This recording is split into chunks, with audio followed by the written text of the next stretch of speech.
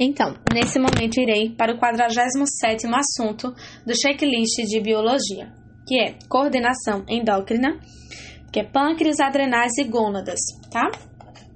O material que eu irei ler dá o mesmo título. Então, vamos começar aqui, resumo, né? Resumozinho. Pâncreas, que está mostrando uma imagem bem interessante, blá, blá, blá. O pâncreas é uma glândula mista formada por uma porção exócrina e endócrina. A porção exócrina é responsável pela síntese do suco pancreático, que possui enzimas digestivas e bicarbonato. Já a porção endócrina é responsável pela regulação da glicemia, glicose sanguínea, por meio da secreção dos hormônios insulina e glucagon. A insulina é produzida pelas células beta, enquanto que o glucagon pelas células alfa, tá? GA, menos BI, enfim. O conjunto dessas células forma a ilhota de Langerhans.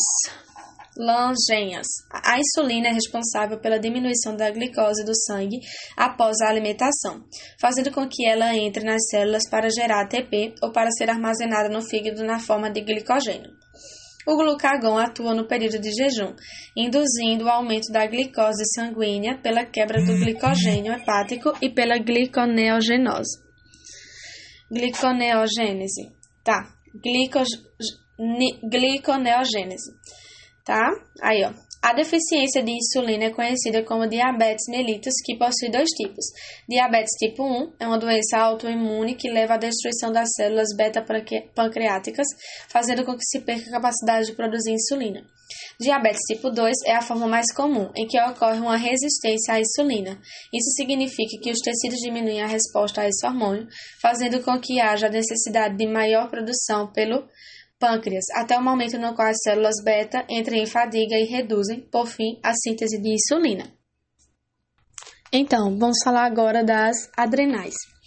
Também chamadas de suprarrenais, são responsáveis pela produção de adrenalina, mineralocorticoides, que são a aldosterona e glicocorticoides, que é o cortisol. A adrenalina estimula o sistema simpático, preparando o organismo para luta ou fuga, entre aspas, né? A aldosterona age nos rins, aumentando a reabsorção de sódio e água. O cortisol é conhecido como hormônio do estresse, entre aspas, agindo de forma contrária à insulina, de modo a aumentar a glicemia. Beleza. Gônadas são os testículos no sexo masculino e os ovários no sexo feminino. São responsáveis pela produção dos gametas óvulo e espermatozoide. Ainda atuam no sistema endócrino pela produção dos hormônios sexuais a partir do estímulo hipofisário pelo LH e FSH. Isso estimula a síntese da testosterona no homem e o estrogênio e a progesterona na mulher. Aí, ciclo menstrual, aqui está o ciclo. Aí, os hormônios envolvidos são produzidos na hipófise. FSH atua na maturação dos folículos. LH promove a ovulação. Produzidos nos ovários. Estrogênio, progesterona.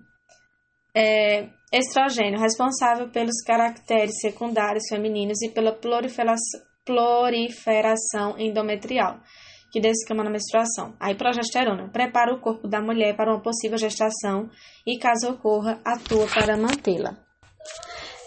Produzidos nos ovários. Estrogênio. Os hormônios envolvidos são produzidos na hipófise. FSH atua na maturação dos folículos. LH promove a ovulação. Aí, ó, produzidos nos ovários. Estrogênio e progesterona. Estrogênio responsável pelos caracteres secundários femininos e pela proliferação endometrial, que descama na menstruação. E a progesterona prepara o corpo da mulher para uma possível gestação e, caso ocorra, atua para mantê-la. Fases. Durante a menstruação referente ao ciclo anterior, há elevação do FSH produzido pela hipófise. Esse hormônio estimula alguns poucos folículos ovarianos a se amadurecerem. Nesse processo, ocorre a liberação de estrogênio. Esse estrogênio faz um feedback na hipófise. Inicialmente faz um feedback negativo, reduzindo os hormônios hipofissários. Entretanto, quando aumenta muito sua concentração, faz um feedback positivo na hipófise, levando ao pico de LH. Esse pico promove a ovulação aproximadamente no 14º dia do ciclo. Aí das células que restaram do folículo após a ovulação, forma-se o corpo lúteo, responsável pela produção de estrogênio e de progesterona. No entanto, se não houve fecundação, o corpo lúteo possui um certo tempo de atuação, evoluindo para o corpo albicans. Isso provoca a queda repentina dos hormônios ovarianos, levando à descamação do endométrio, conhecida como menstruação. A partir disso, o ciclo se refaz. Caso haja a fusão dos gametas, o embrião passa a produzir HCG, fundamental para que não ocorra a menstruação, que levaria à sua eliminação. Nossa, esse hormônio aumenta o tempo de vida do corpo lúteo produtor de progesterona para aproximadamente 3 meses. Após esse período, a placenta se torna responsável pela produção dos hormônios que mantêm a gravidez. Nossa, que interessante!